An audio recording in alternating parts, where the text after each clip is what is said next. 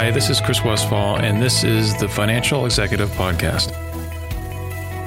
Financial executives in the U.S. are waiting for a new set of rules focused on sustainability reporting that's expected to come from the U.S. Securities and Exchange Commission before the end of the year. That could mean a great deal of resources and time for the preparer community to adapt to any new standards. But sustainability reporting doesn't necessarily need to be laden with new rules, and a lot can be accomplished within existing frameworks. That's the argument of David Pitt Watson, one of the leaders of the Climate Accounting Project, an informal group of finance and investment executives attempting to advance the ESG accounting and reporting dialogue out of the UK. In this episode of the podcast, we speak with Mr. Pitt Watson about his hopes for ESG reporting in the US, the usefulness of existing rules, and the challenges of accounting and reporting for carbon emissions. Could you give me, and the audience, a little bit of your background and your current work with the Climate Accounting Project? Yeah, so my background, I graduated with an MBA actually from the States. I was at Stanford, but many years ago. But I'm probably best known as an investor, and I was part of the pioneering responsible investment organization in the UK, Hermes as it was then, Federated Hermes as it is today, and have been involved in lots of the initiatives of sort of bringing investors together. So, for example, I chaired the UN Environment Programme Finance Initiative before the Paris conference. But I also have some background in accounting. I was the independent non-executive, or the lead independent non-executive on the board of KPMG in the UK. And I was on government commissions looking at inquiries into, how well the accounting system works and those sorts of things. So that's my background, investor, but with a huge respect for accounting and what accounting does. And really the Climate Accounting Project was to say, hang on a minute, actually on this issue of climate, there is an awful lot that we ought to be doing and aren't doing with the existing rules of accounting. And we need to make sure that the existing rules of accounting are clear and that we don't allow climate risk to sort of uniquely to fall off the agenda when you draw up accounts. Climate risks, like every other risk, is something that people need to take into account. Yeah, and I want to delve into that a little bit more, but first I want to just set the table. It seems, or at least from a layman like myself, that the U.S. and Europe are seem to be two different places when it comes to reporting and accounting for carbon emissions.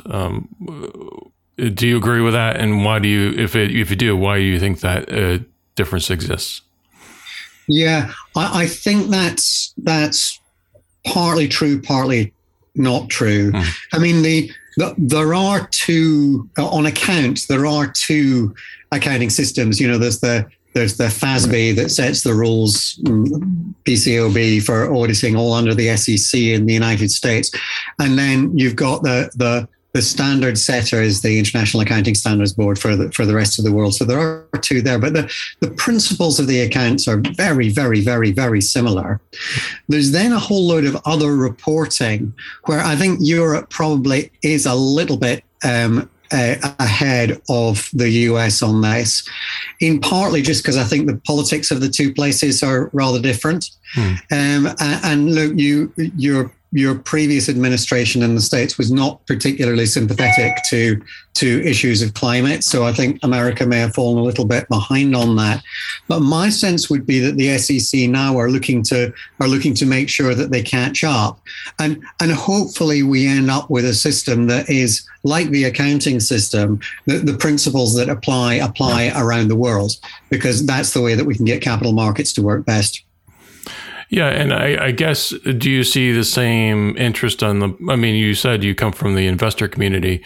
Do you see the same interest in the U.S. from the investor community for these sort of metrics that you in the U.S. that you see in the Europe? So, yeah, I think you absolutely do. And, whether that's from kind of the, what should I call them, the likely suspects like CalPERS or something like that, would be quite vocal about the need for this. But even BlackRock has been very clear in its statements.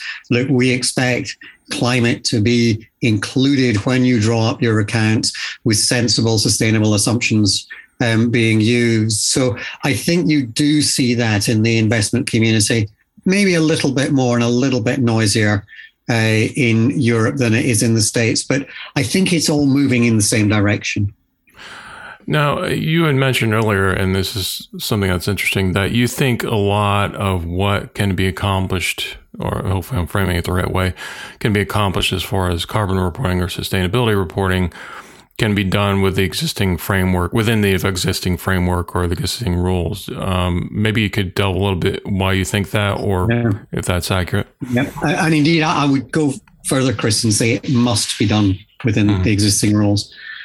So, look, we have a situation today where even companies that are really challenged by carbon risks, by climate risks, oil companies, engine companies, are making no mention of this in the way that they're drawing up their accounts. And these climate risks, they are material. And as you'll know, the accounting rules say, look, if this is of importance to your investor, then it's material and you should take it into account and you should declare the assumptions that you've made. And that's true in the States, it's true in Europe, it's true all around the world. That's what materiality is.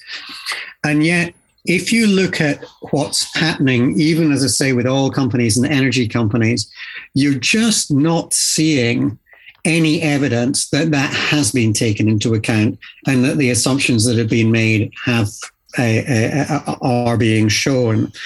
And it would seem to me that actually if we did do that, then lots and lots of the information that investors are asking for, possibly by other routes, is more solidly given to them and more fully given to them than, if we need to wait for new rules. I would actually be in favor of new rules as well, but we can use the existing rules to get a distance towards it. And as I say, we must get the existing rules to do that, because we can't say that when we draw up a set of accounts, we're looking at all the risks, but we're uniquely blinded to climate risk. It's clearly material because it's material for the investors, and it needs to be included and the assumptions need to be shown. But even in that context, it would seem, just from, following the industry, materiality is sort of a fraught issue sometimes, right? How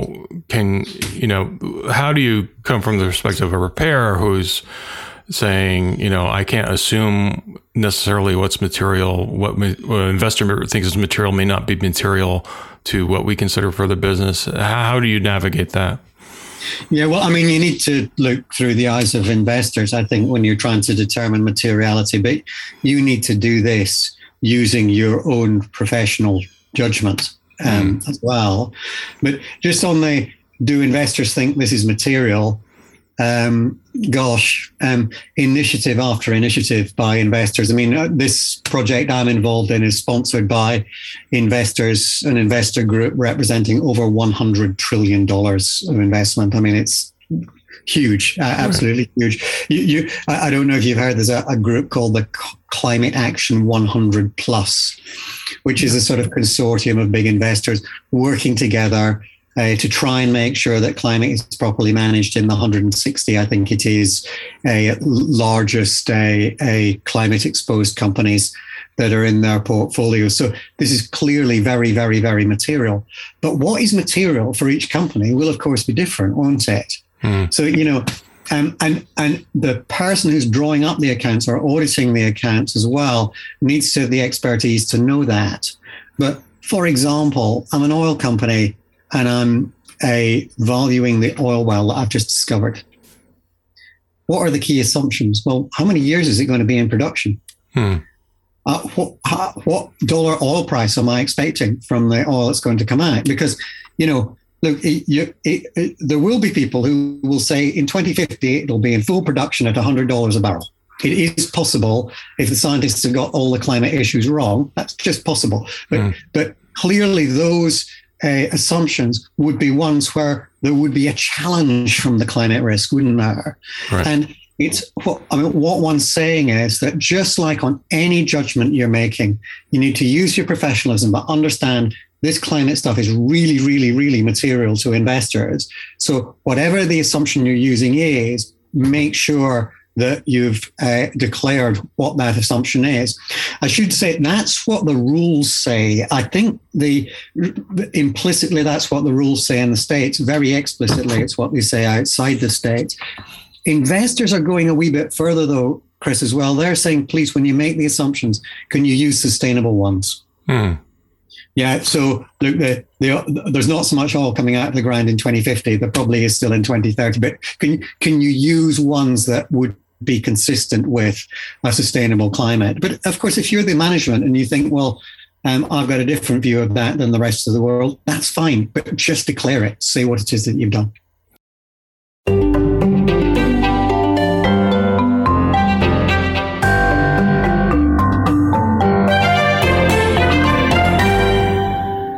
Since 1931, Financial Executives International has been the leading advocate for the views of corporate financial management.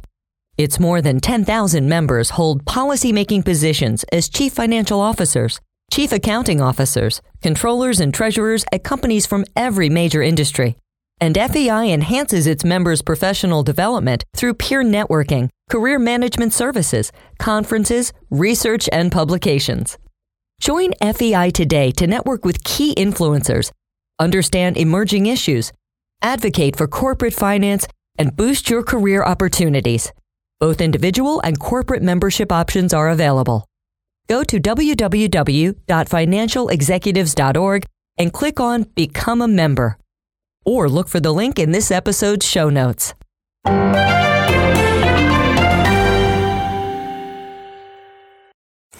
What do you say to the prepare community and the corporate community that sees all these multiple standards, sees all these multiple metrics that can be used within the standards, and takes a step back and says, how can I address this when most of the information is all over the place, or how would you respond to that? With great sympathy. So I really would, with great sympathy. But there's two bits here. I mean, one is it's the financial reporting, the back end of the accounts. And my biggest thing would say, make sure that you take climate into account when you draw those up and you show your assumptions on that. That's the first fundamental thing. And the auditor as well, by the way, is you need to look at climate as well and make sure that has been taken into account. We then have what I call the front end declarations of all the things that you're supposed to do. And we've got, in the States, you've got SASB, you've got GRI, IRC, a whole alphabet soup of people who are suggesting what it is that needs to be declared and how it is that it needs to be declared. I mean, there are some very strong moves to try and pull these together into single international standards, and of which I would strongly approve, because then that makes it comparable between one company and another company. I'm sure you're never going to be able to satisfy all the people all of the time here, but hopefully you can get a little bit of clarity and consistency there. But in the meantime, do the back end of the accounts, because my own view would be, I've been an investor for most of my professional life. I mean, the thing I'm really, really interested in is what's in the numbers, what's in the profit and loss account and the balance sheet. And the explanation for that, I can read in your narrative report at the front end. But the back end, that's what's really, really important. But I need to know the assumptions that went into that back end. And you can't do all of this telling me all the assumptions, but not tell me the climate assumptions, because I'm an investor and investors are super concerned about climate. So it's material. So I want to get a little more specific. So if I understand it correctly, the Climate Accounting Project recently sent a letter to the SEC sort of describing the current state of climate disclosures and U.S. reporting companies as alarming, especially when compared to European counterparts. Could you discuss a little bit what you said in the letter and what your findings were? Yeah. So what we did was, together with Carbon Tracker, who are a sort of a analytical company that do this sort of stuff, we looked at 100 of the most climate challenged companies in the world. Most of them, by the way, are ones that had been already selected by the Climate Action 100 Plus as being ones that investors were peculiarly interested in. And looked at, well, look, is there any evidence that you took climate into account when you drew up your accounts? Did you show what the assumptions were? When you audited it, did you go over that and did you check what the assumptions were? Did the preparer and the auditor check for consistency between what was said in the front end of the report and the back end of the report, which, as many of your people listening to this will know, is pretty fundamental that the front end and the back end have to agree. And when you used assumptions, could we see that those assumptions were aligned with sustainability, that you considered whether they were aligned with sustainability? So we went through that for the 100 companies. And of the ones in the United States, hardly a single one, Chris, had done this. Now, I can make excuses for why they didn't, but this is clearly quite a big problem if we've got what could be, and people will disagree on this from different political angles, I know, but what could be a profound risk to our commercial system as well as to our environmental system has simply been ignored in drawing up accounts. That can't be within the principles of good accounting, and indeed seems to be against statements that have been made by the FASB and the SEC and others about how it is that you should be drawing up accounts. Now, look, the European companies were a bit better, but there were some pretty hopeless European companies as well. If that makes people in America feel any better, but we've got to move forward on this. A climate needs to be taken into account. And as I say, I understand why it's not taken into account, but this does need to change, because for these 100 companies, it's a super serious issue. And investors need to know we took it into account and these were the assumptions we used. Well, I don't want to go too deep into the reasons, but I want to understand broadly what those are. But because, you're talking about multinational firms that operate and report in Europe and the United States. You were talking about audit firms that have member companies in the US and in Europe. So you would think that there would be a certain amount of information sharing going on both sides. Is it strictly the different regulatory regimes that sort of leave open differences in the US to Europe, or is it something? Partly, and I think partly as well, in audit firms, different partners taking different views. I mean, as I say, I had the privilege of sitting on the board at KPMG, and one is aware that the audit firms are not structured super top-down military organizations. They are groups of professionals trying to do their best. But let me try and explain why I think we've got to where we've got to, because it's hugely anomalous that climate is not included. And I think it's, that story about boiling the frog, where you put the frog in the cold water and then you heat it up and then the frog never jumps. Look, if you went back 30 years, most companies, you didn't need to take climate into account when they drew up their accounts. It just wasn't that big an issue. 29 years ago, you say, okay, you're doing the audit. Is that about the same as it was last year? You say, yeah, that's right. 28 years ago, yeah, it's about the same as it was last year. Maybe a few things added. We get to today, and climate really is a big issue now. I mean, we've got to address climate in the next 10 years. Otherwise, it could be really very, very, very expensive to do indeed. But we've still got that frog, with the temperature just getting hotter and hotter. And I guess what we're trying to do with the climate accounting project is to say, let's jump now with everybody agreeing that they take climate into account. Maybe it's not material for some companies, but where it is, and these 100 companies, it was, show what your assumptions were. Ideally for your investors, use sustainable assumptions, but show what your assumptions are. And by the way, if you do that and you do all the thinking for that, all these new rules that are likely to be coming out, you'll find them so much easier to deal with. Great. I want to get a little bit specific about carbon reporting. And if I understand it correctly, most large companies provide at least some disclosure related in the U.S. to carbon footprint and GHG emissions. There's scope 1, 2, and 3. And if I understand it correctly, scope 3 emissions are the most difficult to determine and rely a lot on significant amounts of judgments and estimates. How can preparers overcome that when they're trying to implement it? So the first thing I'd say is we've got two separate things here. One is the existing rules on accounting. They don't include that you need to report scope 1, scope 2, scope 3. But if you had, for example, a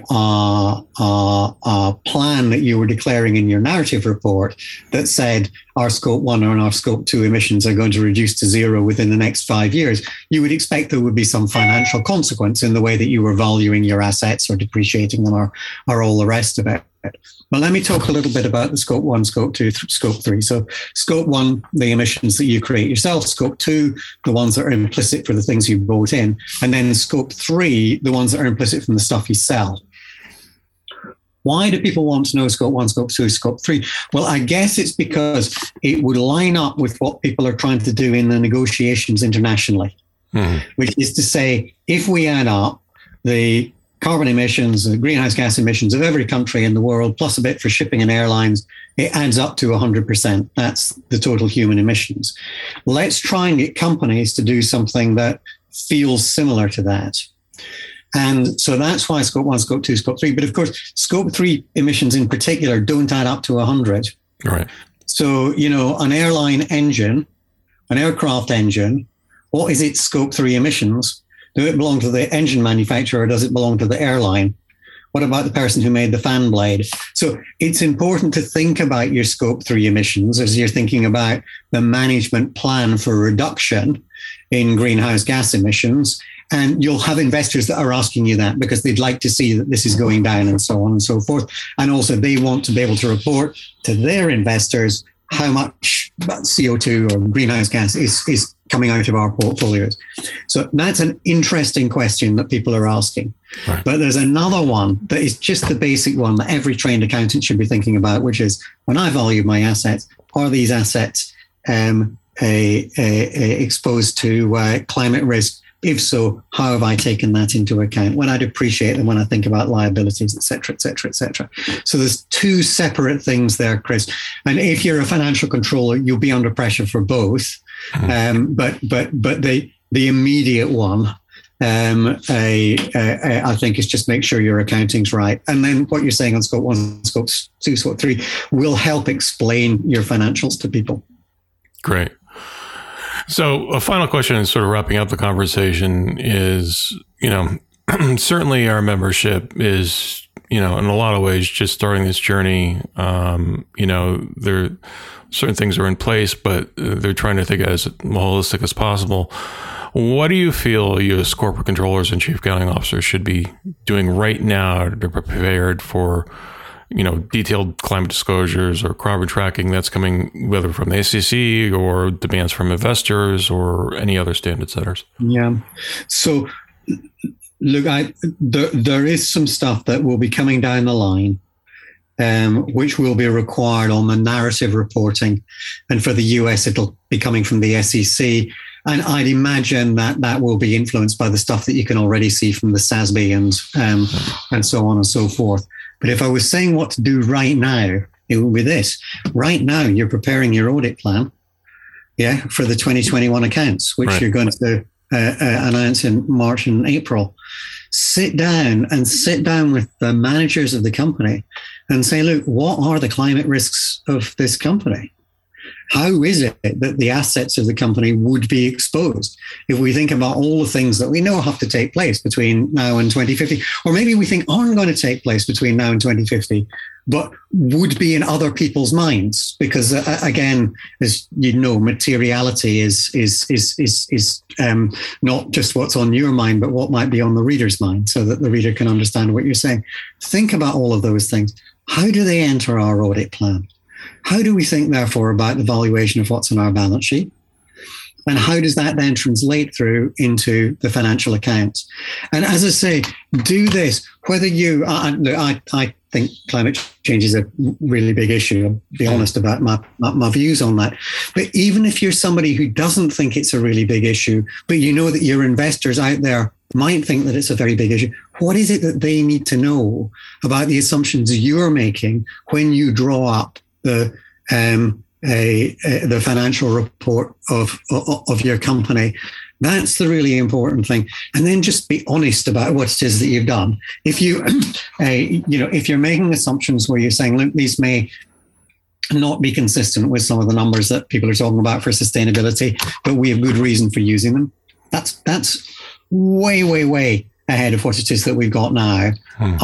Because I think this is a big issue, I'd want people to be using sustainable assumptions, but think about how climate interacts. And it is, if you go back to your accounting training, this isn't a big ask. This is what accounting is there to do, to make sure it's thought about the risks and that you've reported those to people. So that would be the number one thing that I'd have people do. And wherever you come kind of on the political spectrum about how serious a problem this is, that has to be intrinsic to how you draw up accounts. And indeed, the FASB itself, has said, an entity should consider the effects of ESG matters similarly to how it considers other changes in its business and operational environment that are material on the financial statements and on the notes. And that's what needs to be done. Terrific. Those are my questions. I want to thank you very much for taking your time. A pleasure, Chris. Thanks very much.